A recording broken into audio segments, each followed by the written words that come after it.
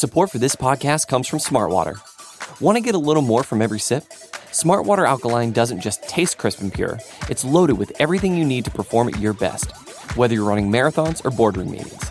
Elevate how you hydrate and pick up a Smartwater Alkaline today. To learn more, visit drinksmartwater.com.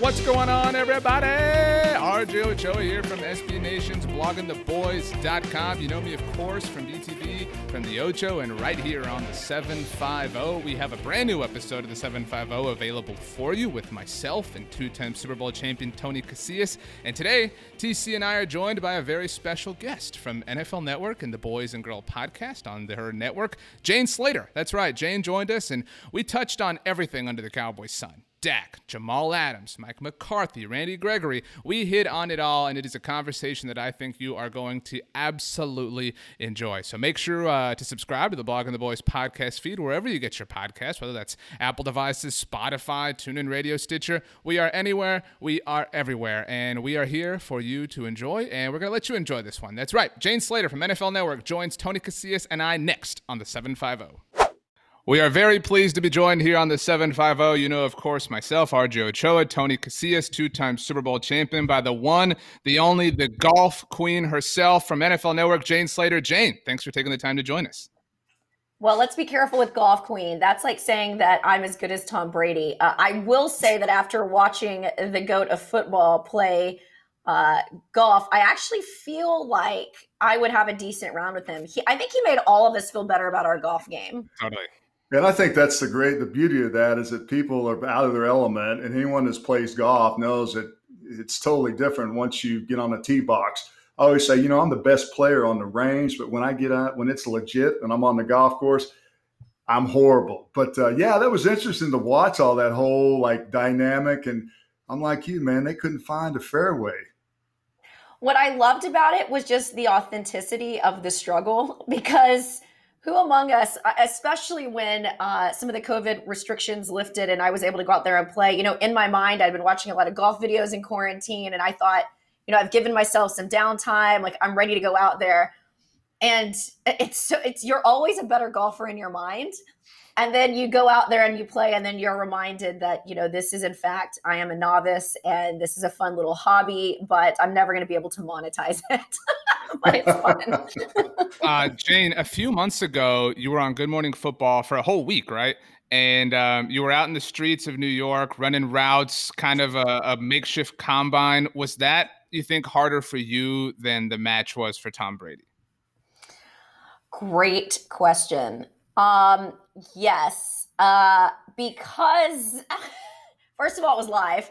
I didn't get a lot of time to warm up. I was in jeans on the street in front of a crowd in New York, which, by the way, everyone just walks past you in New York, and it is no big deal that you are out there literally running combine drills. Like, they are so used to seeing the absurd that it doesn't even faze them. I was not prepared for a couple of the ball catching drills. Of course, Nate Burleson had a distinct edge. But I had so much fun. I'm just always the girl. My parents didn't really cultivate me playing sports. They both worked a ton. And so weekends were sort of sacred for them. And so everything I ever tried, I just quit. And my parents were always sort of excited about that, because that meant, well, we don't have to take her to this tournament or whatnot. And so I really only tried tennis and golf growing up. My sister trained with Bella Caroli down at Wimberley. Like, she was on her way to the Olympics. She was so good. So she was the athlete in our family. But it's so weird. I feel like as I've gotten older, I'm such a late bloomer in everything I've ever done. I'm sort of beginning to become a bit of an athlete, but I think it's because I put so much effort into it, whereas I was such a quitter early on in life. So, it is what it is. Well, that's the thing about golf. It's so humbling. And, I played a lot of golf in my lifetime, and it's one of those games. And, and to Tom Brady's defense, he did hit that one shot and hold it out for a birdie. But RJ and I were talking about it. It seems like golf, you can play so bad. You play horrible. You're like, I'm done with this game. But that one last shot, Jane, RJ, keeps you coming back for more. What I loved about that, what was it, hole 7, where from mid fairway he just like literally drilled it in the hole after Chuck was jawing at him. What I loved about that was that, to your point, it is so like that you're having the worst day ever, but then he gets so cocky after, and that's all of us. After you're like, oh, I'm back. I just need a little time to warm up, and then no, it's still not there for you. I can drive the ball pretty far. I mean, I'm consistently about 180, 200.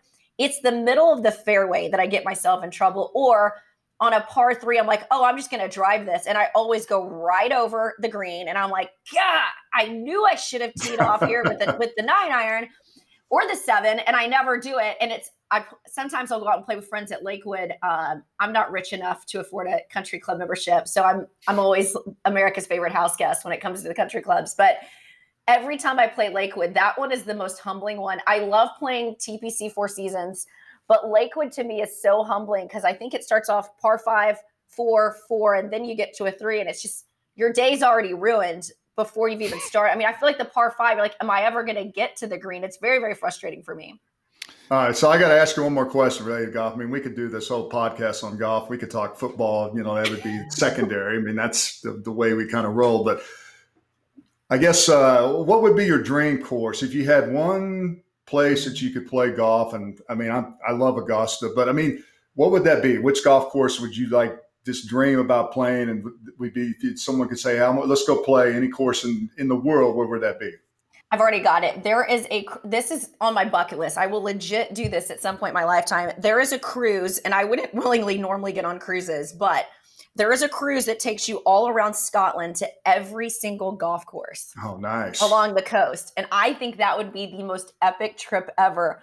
Because no matter how bad my golf game is, at least I've got some Instagram-worthy pictures. That's a great point. Yeah, that's the home of golf. Golf courses. It's the best real estate in the world. You can be anywhere, and you're like, dude, hey, at least I'm in some place I want to be. So that's pretty cool. Well, and what I love, but I'm such a fan of the municipal courses. Tennyson is one of my absolute favorites. The greens are terrible. I take my boombox and I literally will put my Bose speakers out there and I'll just be drilling. I mean, it's gangster.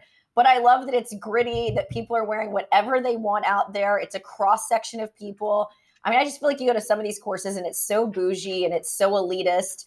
And I love that there was some commentary even about the match where, they mic these guys up. They're having a lot of fun with it. The biggest problem I think with the game of golf for so long is it does cater to such a particular demographic, and it's an aging one. And I've always said it's so much more fun to go out there with the golf carts, with the boombox, have a little bit of fun. That's why people love the Byron Nelson. They love the Waste Management. I mean, it's wild. And so I wish that golf would lean into that a little bit more, kind of like the XFL of golf, if there were, but I don't see it happening. But I think the match kind of showed you that you can have a little bit more fun with golf. But that for me is a muni. I agree, Jane. I think as younger players rise to prominence, like your Rorys and stuff like that, and the 30-somethings, get a larger voice, it'll change. Okay, so I hate to ruin the really peaceful conversation. But so you were the first one, and I know we talked about this at one point in the season last year. You were the first one that threw out the $40 million number for Dak Prescott, and kind of I don't want to say you got dragged on Twitter because that would imply, but that would imply that you were wrong. You know what I mean? But people just had a field day with it. And here we are, I guess, almost a year later. And it's maybe the most annoying Cowboys story of the last 5 years. What are your thoughts just at the end of May on the Dak Prescott deal and negotiations and everything in between? So I actually had some conversations about this with some of my sources while I was trying to enjoy my Memorial Day weekend because the Jamal Adams, which is, I would say, jockeying for the second annoying storyline. And then I'd power rank that also with Earl Thomas as it relates to the Cowboys. And I got some updates because I thought it was fascinating. I posted a video on Friday that it was almost a year ago to the date that I was in the locker room asking Dak, all right, where are we at in these contract negotiations? He said, I'm just letting my agent handle this. We've submitted a counter proposal. I'm still new at this. I'm still learning the business side. And I found that interesting because when I was asked at that time in the summer when I did Good Morning Football, where do you see the contracts shaking out? I was like, well, absolutely, they'll take care of Dak. He's done everything you've asked. He galvanized that locker room from 4-string guy to franchise guy who took you to the playoffs, was so good that Tony Romo didn't even get a chance to compete for his job, which to me still is so fascinating. But then I thought Amari Cooper gets it next. Then, of course, Ezekiel Elliott, because he's 2 years out. It went Ezekiel Elliott, Amari Cooper, and Dak Prescott. What I've learned is, that $40 million got thrown out there as sort of a proverbial FU when the Cowboys came in a little bit lower back then. So I would say that their number was closer to the high 20s, lower 30s at that point. It's sort of my gauge on it. So they said, we want 40. Now, was that the actual number they wanted? No, but that was their negotiating starting place so that we could get this thing somewhere to a 34, 35. It's my understanding the Cowboys are operating in that wheelhouse, depending on how you want to look at what they've proposed to them. And while they have not, I was told this 5-year, $175 million thing that's not true. Mm-hmm. The Cowboys have not spoken to Dak Prescott since they placed the exclusive franchise tag on him, 2 months ago.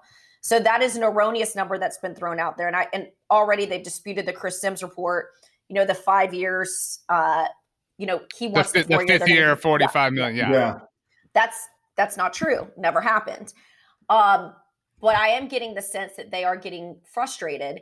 And while they are huge fans of Dak Prescott, always have been, the way he operates both on and off the field, Todd France and the way that he's going about some of these negotiations have been incredibly frustrating. And of course, they've dealt with guys like this over the years. David Cantor and the Cowboys went back and forth to Marcus Lawrence, Rocky Arsenault went back and forth with the Ezekiel Elliott conversations. But this one, it is my understanding, has gotten particularly frustrating because they feel like, depending on how you look at this contract, they've either got him paid the highest paid at this position right now or second highest, depending on what numbers you want to look at. And they feel good about that contract because they also want to continue to build this team around him. So they don't feel like they've disrespected Dak, but they also don't feel like they're going to overpay Dak. And Dak Prescott was Todd France's, it's my understanding, first quarterback. Joe Burrow was his second. So maybe he is trying to make a name for himself. And there is some wisdom that maybe they shouldn't be doing that right now as it relates to Dak. And then I should also point out, they didn't have the leverage of Andy Dalton in the virtual chat rooms and a guy that's a bona fide starter there before. They now have him in those virtual chat rooms, developing the chemistry, learning the offense with the players. Now, with that being said, Dak isn't resting on his laurels. David Robinson, D-Rob, who trains a lot of the wide receivers, posted the video of Ezekiel Elliott, Dak Prescott, and Des Bryant working out. They've been doing that for a couple of weeks. Obviously, with COVID, you don't want to put that out there. It's not the greatest look, but Dak's been putting in the work. And Dak is not the type of guy that I know to be greedy or a team second guy. That's not who he is. But there is some wisdom that perhaps he's leaning on a little bit too much of the guidance from his agent.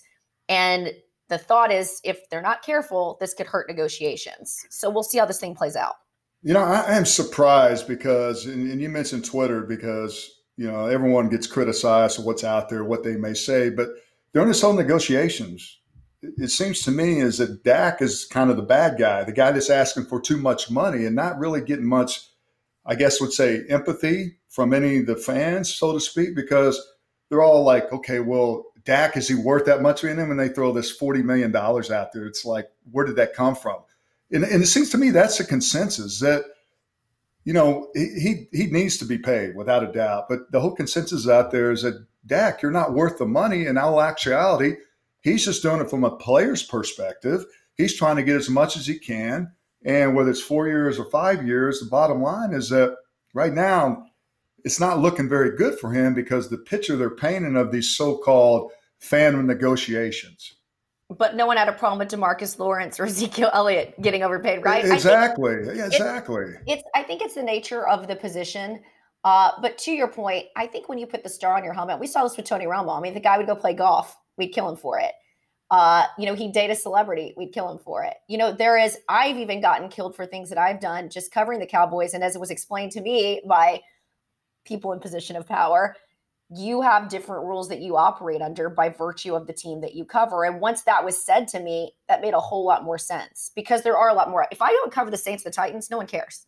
When I cover the Cowboys, there is a different level of scrutiny that comes with it. And it doesn't even make sense to compare the two, but I sort of have an empathy for Dak because I'm looking at, Tom Brady and Rob Gronkowski throwing in Florida. No one cares.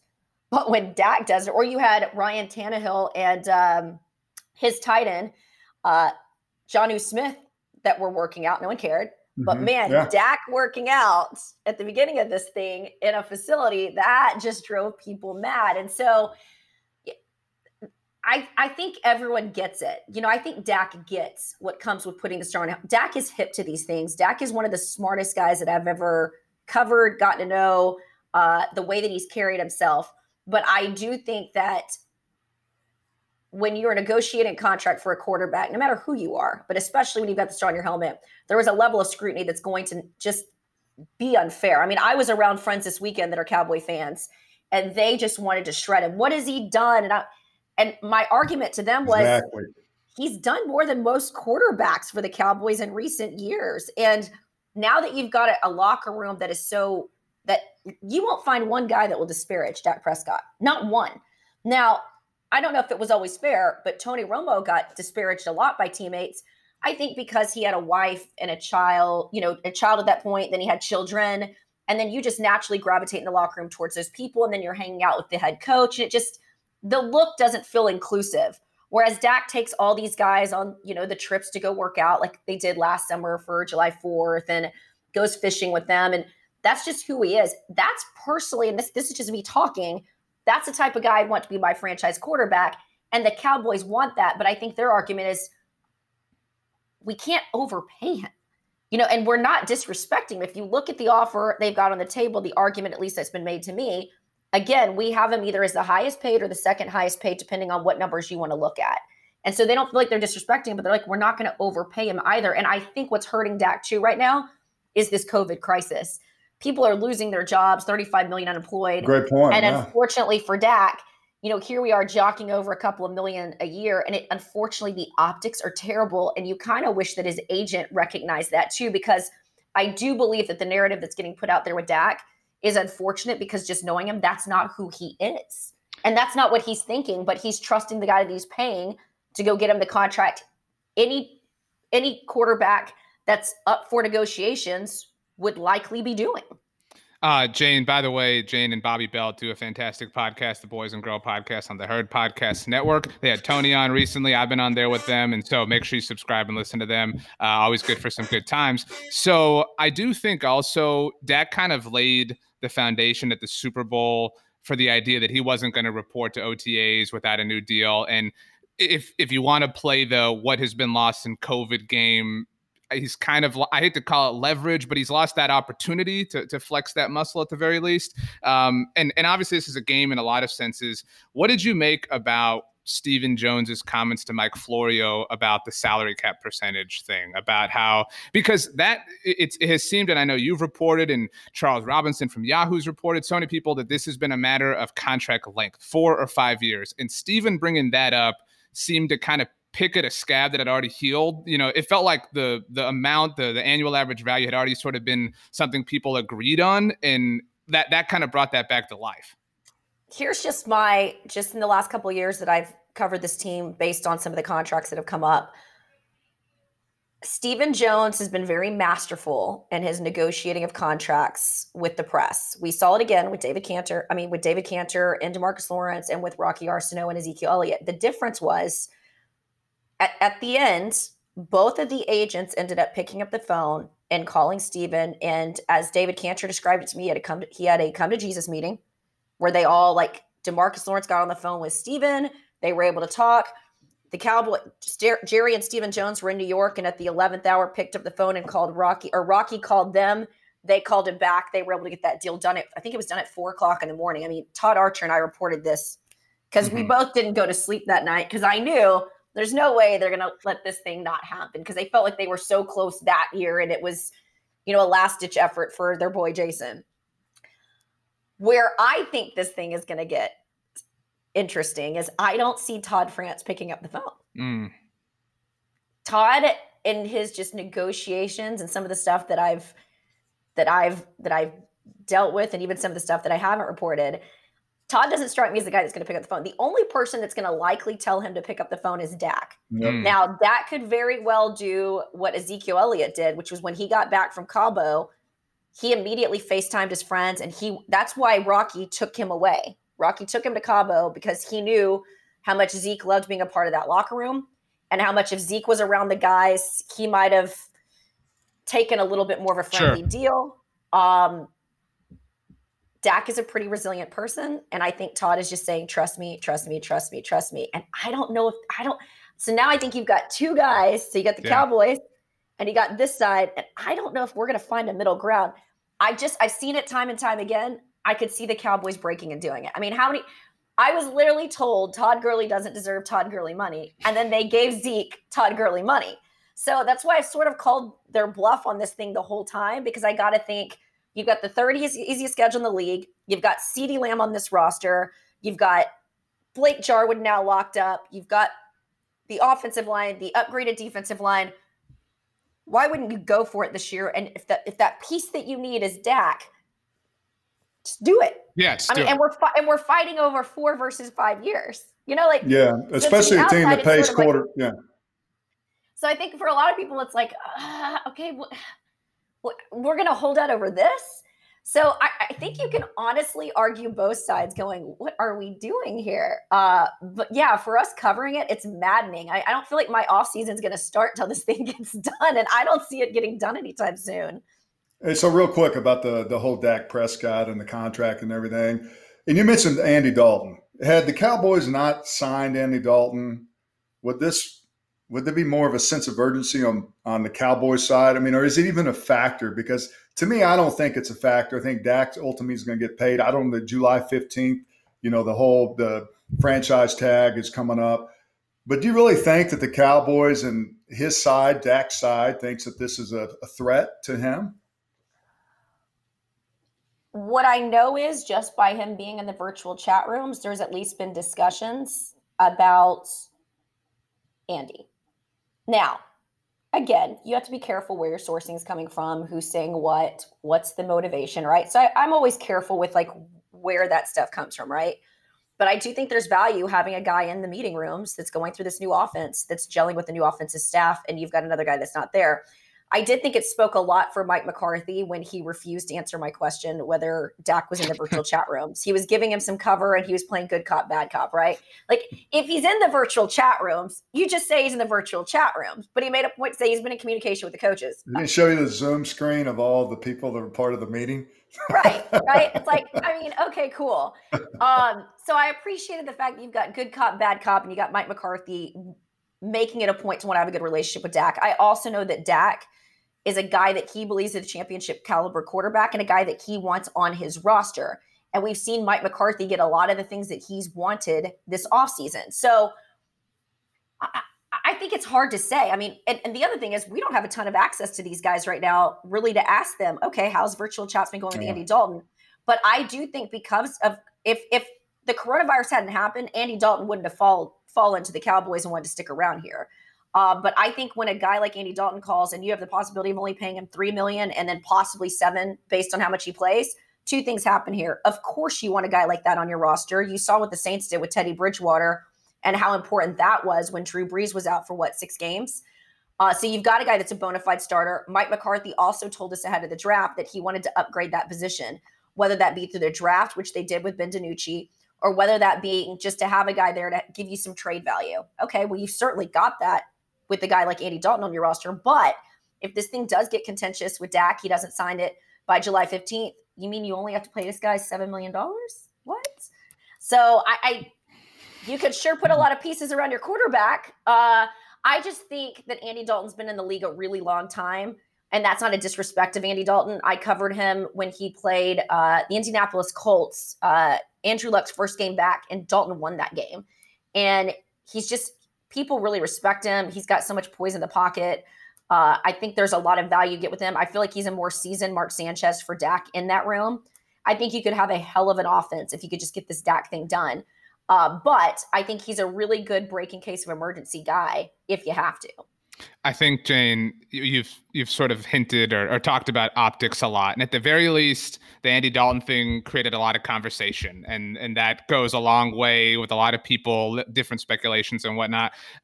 We tweeted and posted on our Instagram story that you were going to be coming on and asked for questions. And a lot of people, obviously last week, Aldon Smith was reinstated. Just wanted to know if you had anything to offer us on the status of Randy Gregory.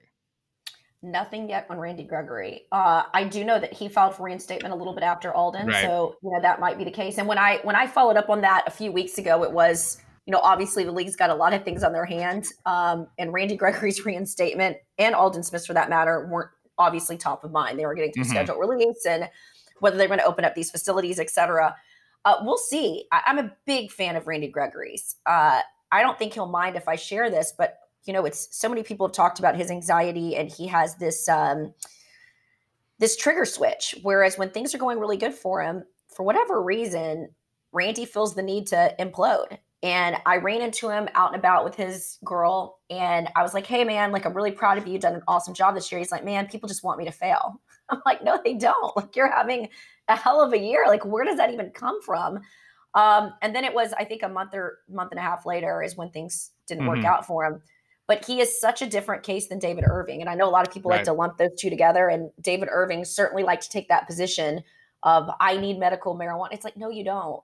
And I'm not a doctor, but I'm telling you that like my interactions with David versus Randy, two completely different examples. And so I cheer for Randy.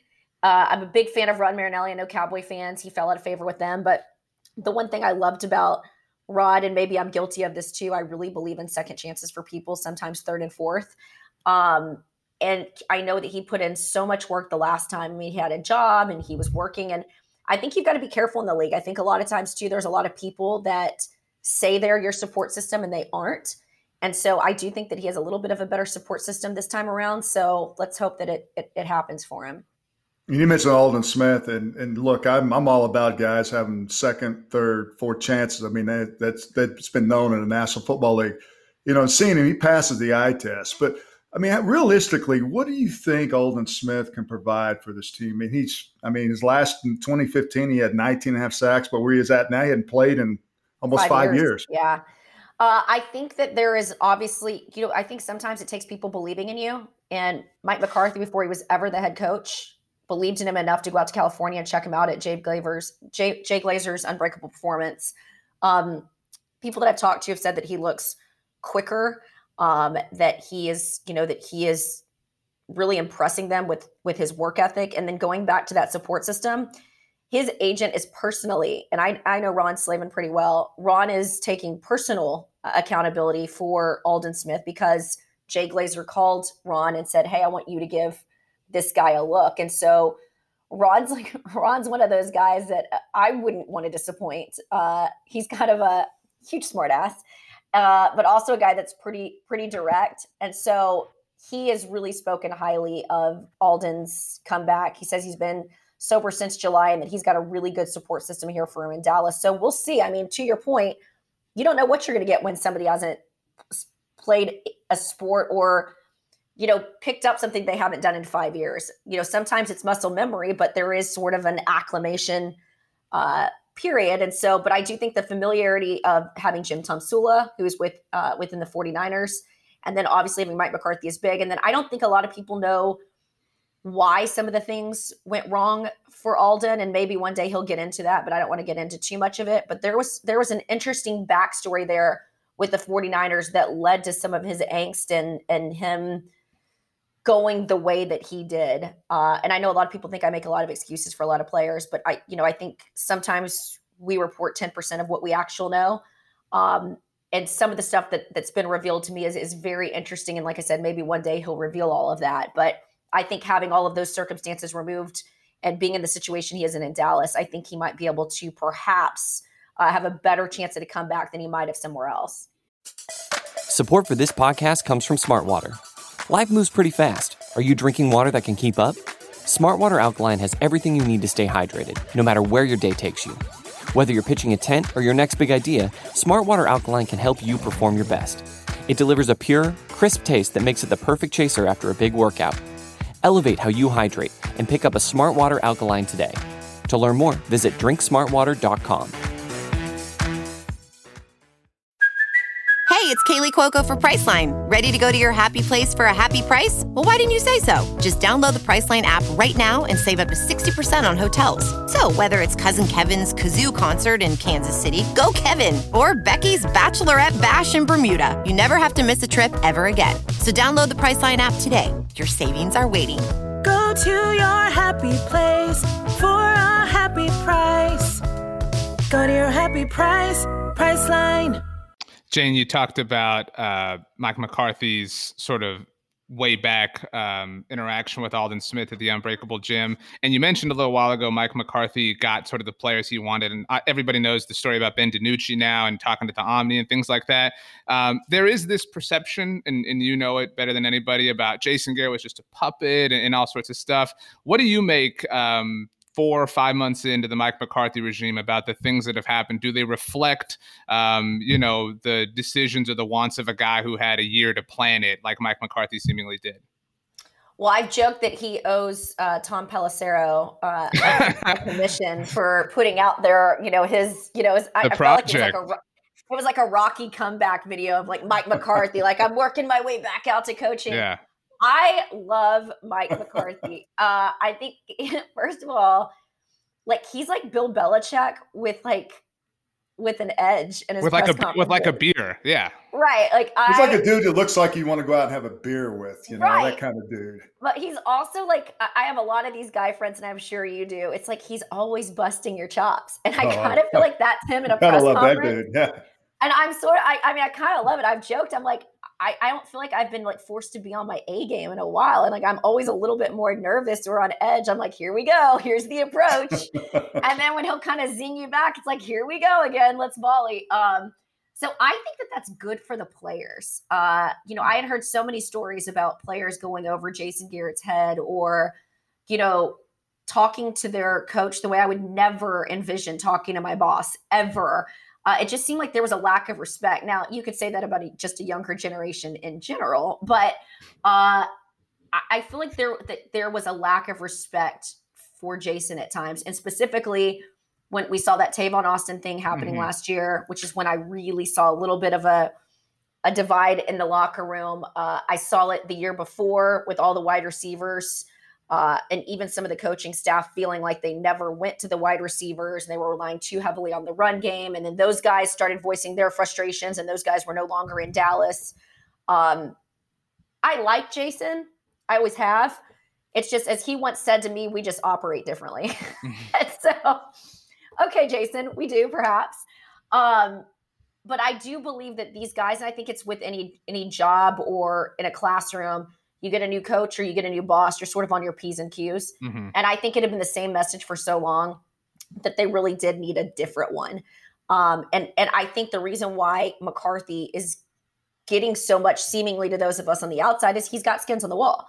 You're going to respect any guy that has the Lombardi, especially a guy that did it in AT&T Stadium. And it's just so bizarre to me that when you, even in the introductory press conference, it is as if he morphed into a Jones brother. It really is. And if you guys don't believe me, go and watch the videos, because every time I'm sitting there, I find it entertaining. So I feel like he really fits in. I feel like there's a respect level there. We sort of saw this even when I was covering the team in back in 2003, 2004, Bill Parcells. There was a deference to them too, but that stuff can wear out in Dallas pretty quick too. I mean, we saw that with Jimmy Johnson. We saw that with Bill. And I think a lot of that too was just Bill being worn out. Bill he wanted to go take care of his horses and move back up to upstate New York. But I do believe that for right now, the timing, what he's bringing to the organization, some of the players that he's picked, and just luck. I mean, I've joked that it's like it was Murphy's Law with the Cowboys for so long. Anything that could go wrong seemingly did. And now it seems like everything. Who would have thought CeeDee Lamb and Andy Dalton would be guys, and then you'd get Aldon Smith after 5 years reinstated? It's just crazy to me. And then you get the league's third easiest schedule. Go on. I mean, it's the writing's on the wall. It's everything's kind of falling in place. And The thing Mike McCarthy is always look at him. It looks like his shirt's too tight. It looks like he needs to, wear because he's kind of got a big head. But I just hope that the transition to the Cowboys is as successful as there. All right, so you mentioned Mike McCarthy, and he's got his. To me, he looks like he's got his. He's got his hands all over making change, and especially on the defensive side of the ball. And for me to look at where they need to get better at. They go out and they make some change. In free agency, they get McCoy, they get Deontay DePaul. Clinton Dix. They made some changes. So what do we make? To me, it seems like that this is really an area where they thought, hey, look, we're not going to overhaul it, so to speak, but we're going to make a lot of different changes on that side of the ball. It's so funny you said Clinton Dix. I've forgotten about him. They've been. I'm just glad I got his name right. He's got like 20 names. Yeah. I don't know about you guys, but it seems like just this offseason, they've made really calculated, smart moves to upgrade this roster. I mean, there were a lot of guys that they would pick up when the season started or, at the trade deadline. And you're like, okay. And so they didn't get camp in or, they're supposed to fill a void that you're already, down the line with the season. I mean, they made some really calculated moves. And I've got to think a lot of guys are coming to Dallas now because of Mike McCarthy. I have to wonder if guys avoided Dallas for a while because of Jason Garrett. I don't want to put it all on Jason Garrett, but I just feel like, I had a couple of guys, without saying too many names, I had a couple of free agents reach out to me and be like, hey, can you just let somebody know that I'm interested? Can you float my number to somebody? I mean, like players that I was really shocked wanted to come to Dallas all of a sudden. And I believe that had a lot to do with the pieces that they finally have begun to put together with this team, but also having a guy like Mike McCarthy as the head coach. Jane, I'm not trying to interrupt you, but it seems to me that the players in the past have come to Dallas because of Jerry Jones and not to say that I'm intentional you say that, but from people that I talk to, it's more like the star and it's Jerry because Jerry's this Uncle Jerry that makes you feel good and like be a Cowboy. I thought it was interesting that you said it was because of Jason Garrett because what I've always heard is because of how comfortable they feel with the owner. Well, my argument was I feel like some guys haven't come to Dallas because of Jason Garrett. Right. But I do believe for a long time it was, of course, you walk into the Star in Frisco and the way you're treated and the opulence that comes with it. I mean, I cover other teams in the league, and no disrespect to the Saints or the Titans the Ravens facility is pretty impressive. If you go up there, it's like a country club. Redskins. I mean, Orlando Scandrick famously wasn't a fan of the Redskins because he was so used to his whole career being in Dallas. I mean, it is one of the most impressive training facilities and organizations. They give you all the tools to succeed. But I think with all that being said, if you're not winning and you're sort of swimming in mediocrity, and mediocrity for Dallas is not going deep in the playoffs and it's not winning a championship, I think that could be very frustrating. And I always use this comparison. You being an OU guy, a girl that went to Texas, I feel like a lot of times the reason why Texas hasn't gotten some of the key recruits is they haven't had a pattern of winning in recent years. If you go down to Austin, it's one of the coolest cities you'll ever live in. The facilities are top of the line. You have an indoor practice bubble. You've got Matthew McConaughey, who's the minister of culture. That's not enough for a lot of players. I think a lot of players choose to go to these other programs because they now have a history of winning, or at least they're in it every year. And I think the Cowboys, that's been a problem for them in recent years, is the inconsistency and also the predictability of their offenses and defenses, which, RJ, I know you've talked to a lot of players. I've talked to a lot of players here in this offseason. That's a very real knock on this team. I think, Jane, if I compared Jason Garrett's Cowboys to like a school, to go off that, and I think this is an intended pun, they'd be like Boise State. You know what I mean? Like not this flashy, sexy thing, but, you go there, you fall in love with the campus, you know what I mean? Because Jason Garrett could certainly win people over, and obviously a lot of players fought for him. I know you said, you weren't going to name any names, but an example that jumped to the top of my head is Gerald McCoy has said since joining the Cowboys that he almost joined last year, and he decided that the money wasn't right, et cetera. And maybe some of it is just Gerald's personal journey, had to go to Carolina, experience that, whatever, to feel disconnected from Tampa Bay. But that kind of feels like an example of, he's talked about he knew Mike McCarthy and things like that. And so I think that, the Clapper stuff is really lame, but that perception is out there, or was out there. And, it's hard to get over that exterior, presentation to get up to go even to play for the Cowboys. I agree with that. And like I said, it's unfortunate because if you get to know Jason Garrett sort of away from that podium, he is different. He's got a great personality. In fact, story time with Jason was always my favorite time. Go get yourself like a picture of lemonades. And, he'd always stop himself short of giving you anything too juicy. But he would even just sit down with myself, Michael Irvin, and Rhett Lewis at training camp. And those are some of my fondest memories of Jason because he was just like his guard was down and he was this hilarious, engaging guy. And I even had one player tell me, you don't know how hard he drives us in practice. Like the argument really was that practices were actually harder than games, that's how much he pushed them. It's just a really hard perception for a lot of us to buy into because that's not what we saw. And then when you hear about some of the disrespect that went with Jason Garrett, and I'm talking his locker room to him, that was frustrating. But I do know the guys absolutely believed in him. They were fighting for him last year, but I do think he began to lose them there in the end. And I did get a sense of while there was shock that this new coaching staff came in, these are guys that have done a lot. I mean, I look at the Mike Nolans, the Jim Tom Sulas, the Mike McCarthys, and it's just there's an inherent respect level with some of the best in the game coming to coach you. Well, I guess we need to get to it. I mean, it seems like seemingly we always have something like this, that's out there, and that's Jamal Adams. Yeah. This whole scenario. And it was Earl Thomas Jr. and RJ was like, well, let's mortgage the franchise to go out and get him. And I'm like, dude, we don't need Earl Thomas, Jr. But what they're talking about, if this is even, it's kind of like, it's like fake news. All right. I have to use that, but there's nothing. That's what we call agent news. Agent news, whatever it is. It's ridiculous. And especially if they're talking about a first and a third round draft. I'm like, come on, man. Really? They had the opportunity to do that 2 years ago when I was reporting that in the draft. They had the exact same option. What people don't realize is that you give away a first and a third, but then you have to sign them to a new contract. And how does that now look optic-wise if they signed Jamal Adams to a new contract and they find the money and then they gave away a first and a third, but they can't find money for Dak Prescott, their quarterback? Help me. I want to walk Cowboy fans through that very rational logic. I know it's exciting. It's sexy. We don't have sports. We need headlines, but it is so Earl Thomas smokescreen.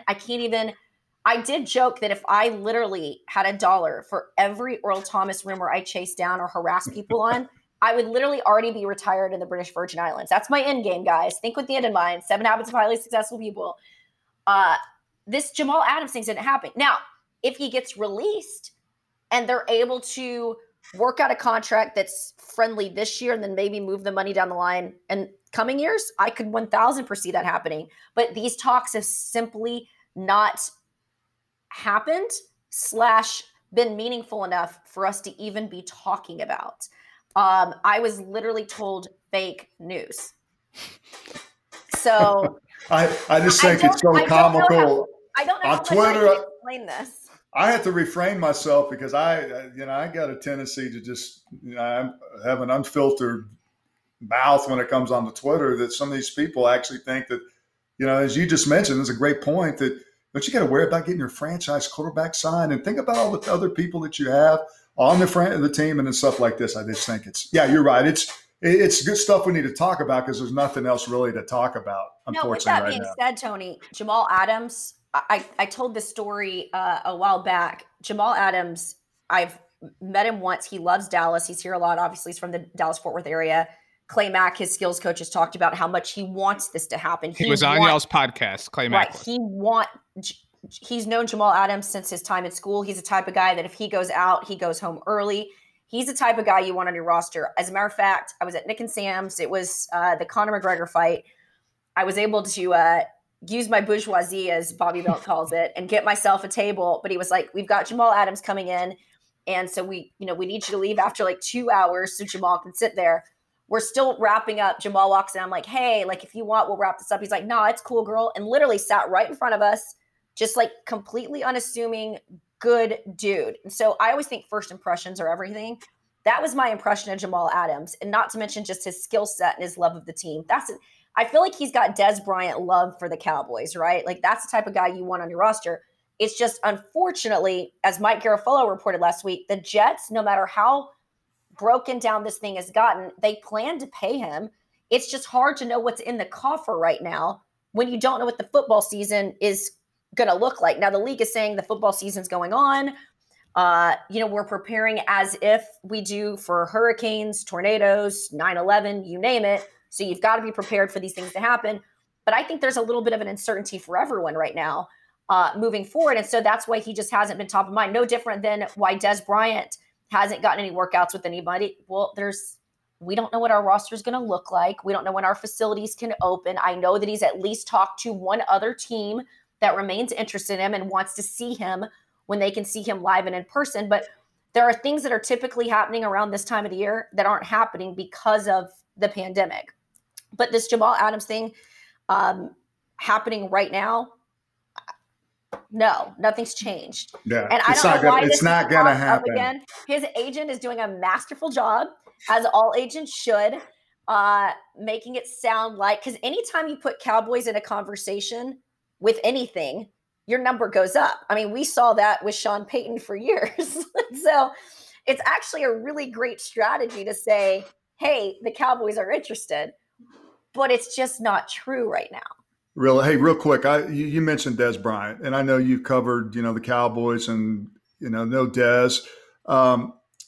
What are his odds of playing again? If you had to put a number on it, because he'd be out 2 years realistically after this year, and had the injury. What are the odds of him coming back and playing football again? I mean, Aldon Smith, the odds are against him, and he's been gone for 5 years, and look, he's back.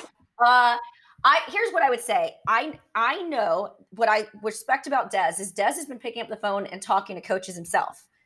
He has an agent, but he is so hyper motivated that he's picking up the phone. And coaches I've talked to that have talked to Des always walk away with a warm and fuzzy feeling. In other words, big fan of Des. I've seen his videos. It seems like he's really grinding. Now, when he put the videos out last year, he was doing himself a disservice because everyone I talked to was like, tell your boy Des to quit posting videos. He looks awful. What I love about Des is his authenticity. Sort of what you see is what you get with him. He stayed consistent. And I think that's the biggest thing that is, to me, been encouraging. And I know where he was at from a mental health perspective. And so I'm not going to wet blanket his dreams. And if you look back on just his life growing up in Lufkin and his family dynamic, and then his Oklahoma State days and getting himself to Dallas, this is a guy that has done the improbable several times before. So Absolutely. I'm not going to wet blanket the possibility of him coming back. And like I said, there is at least one other team that is bona fide had a conversation with Des. The same as I reported 2 years ago, and everyone laughed at me when I said there are at least two other teams, the Cleveland Browns and the Ravens, that are very interested in Des. I couldn't say the names at the time. He turned them down. And he's been honest and candid about that he was just not in the mental health space. He's there now. And I think as hard as it was to see CeeDee Lamb get assigned number 88, that final dagger was almost like, I had a boyfriend once I was with for 3 years, love of my life, thought we were getting married. And I kept holding on to the possibility that we were going to make this happen. And finally he said, I will always care about you. I just don't love you anymore. And it set me free. And again, that's a terrible analogy. I was trying to find the empathy and find the connection with these players. That's what it felt like for me for Des was the Cowboys were like, we're always going to love you, Des. We're just not in love with you anymore. But there could very well be another suitor for him out there. I think the situation needs to be a disciplinarian type coach. If he had gone to the Saints now, I think it would have been great for him because they've got Michael Thomas, they've got Emmanuel Sanders. He would have been a true number 3, number 4. And I think that's what he needs to be right now. He needs to be a red zone threat. He's not a guy. And Des, I've seen him work out with younger guys like Corey Coleman and Lil Jordan Humphrey. And I've seen him defer to those guys. And he loves to, he feeds off the energy of just being around other football players. That's what Des has missed more than anything. It's just being part of a locker room. And so I could see, given the right fit, that he could play. But to answer your question, long-winded, Tony, I would assign, if he had asked me 2 years ago, I would have said 30%, and he ended up with the Saints. If you'd asked me now, I'd say 50%. I think he could find himself possibly on a training camp roster and we'll see what happens. Yeah. But I think he's been very consistent. I think he's got guys like Patrick Mahomes and Dak Prescott that are vouching for him right now, that are and he's been very smart about that and working out with them so that these guys that are highly respected in the league are saying, hey, we're working out with them. Here's what we're seeing. And it's no longer like my golf swing videos where you get the best of. Well, yeah, and it's amazing too. You don't have to send any of your tape in anymore to any of the personnel directors at NFL teams or any team, because you just post it on social media and you can see it. But I thought it was interesting. It's like the Cowboys just look at me, yeah, we can be friends, but other than that, we're not going to be dated anymore. So, hey, so let me ask you this real quick. How do you look in a crystal ball, man? How do you see this whole pandemic? I mean, where do you see us opening weekend? Are we going to move forward? I mean, training camp. I mean, what is your gut feeling, and what have people you've talked to? What do you think the future lies for this season? I think it's so hard to predict that, Tony, and they've honestly cautioned us against that just because it has been such a fluid situation. I mean, I remember sitting here in this office doing free agency and being like, God, I feel like we're being really tone deaf right now. We're talking about guys like Dak turning down X amount of dollars and taking the franchise tag, and we got people losing their jobs and people losing their lives. And then, I go down to Austin this weekend to see friends for Memorial Day, and it was as if the pandemic hasn't happened. I mean, restaurants are, at 60% capacity and some places more. People are back out in the lake. And so I think things have opened up a lot quicker than perhaps some of us thought. I mean, we were told possibly June, July. And so as much as we looked at the league as moving forward a little too quick, maybe they might be primed to be in the right position. I think it all depends on, is there going to be a second wave?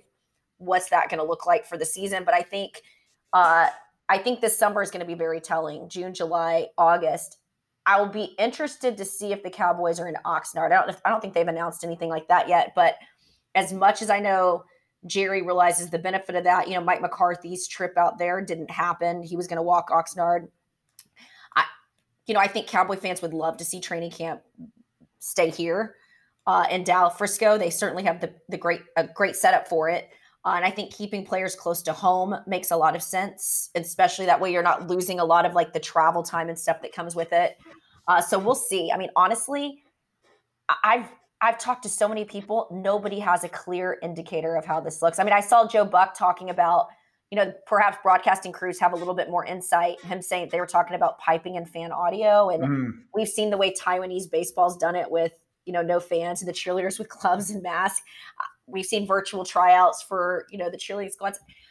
I just think there's still a lot of misinformation out there. And again, going back to the match, we're all coming full circle. Just seeing golf fire back up in a small capacity of what that could look like, I think is encouraging.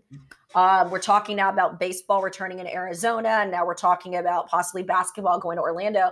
I think the league's going to look and see how all that looks. So we'll see. Jane, last one for you. I think we all think that the Dak deal gets done, even if it's on July 15th. So if that's the most predictable thing to happen for the Cowboys over the course of the next 60 days approximately, what's the second most predictable? Oh, these hypotheticals are always my least favorite games. That's how I roll. 8-8. God, can you believe? Like Jerry just Twitter would implode. I mean, Jerry gives away Dez, he gives away Tony, he gets you a new coach, you get the third easiest schedule, and then they go 8-8. Gosh. Like Jerry could not handle that. Great question. What if the Giants beat the Cowboys twice? Oh my gosh! And the home opener would be incredible. Imagine? Daniel Jones. And their offense puts up 50 points. Yeah. Can you imagine?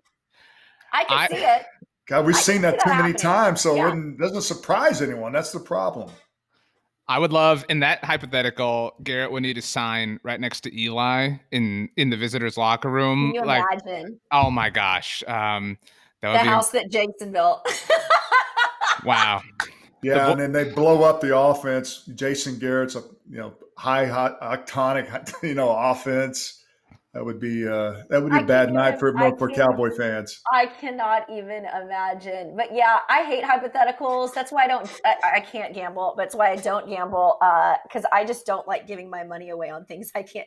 I mean, I don't know what roster is going to look like. I don't know what the injuries are going to look like. So we always pick your favorite team in the division this year. I'm like, oh my God, can we just take a break from sports for a little bit and talk once we actually like have games and stuff? That's just so funny. I mean, Vegas doesn't even have, we don't have any, a sports book. I mean, think about that. I mean, there's a lot of things going into this season we're not going to have. You can't even, right now, there's not even a betting line. I guess they're somewhere. It's so funny what people are betting on right now, though. I was talking to one of my guy friends. I'm like, so what do you, because obviously I know a couple of degenerates out there, and I'm like, so what do you guys bet on these days? They're talking about like computer, like video game type things. And I just like what a waste of money. Like, if you guys want to go waste your money, go to Amazon like I've done, and at least you get something in the mail. Like, it gives me a moment of joy. I saw it was like some video in New Hampshire, and some dudes were like at the top of a hill, and they were gambling on the color of the next car that would drive by. So some people are missing things a lot. But Jane, thank you so much for taking the time to join us. Of course, you can follow Jane on Twitter at Slater NFL. She's always got something. She's always responding to the trolls. Jane will snipe them fairly quickly on the Boys and Girl podcast. And yeah, so Jane, thanks again. Enjoy your golf game whenever the next one is. Yeah, Jane, you got an open invitation to go play golf at Cowboys if you want to play. So just hit me up. I would love that. We'll go play. All in. Seriously, absolutely. You might get a text from me very soon. At least we could do. At least I could do. You guys are the best. Thanks for having me. Thanks, Jane. Appreciate it. Bye.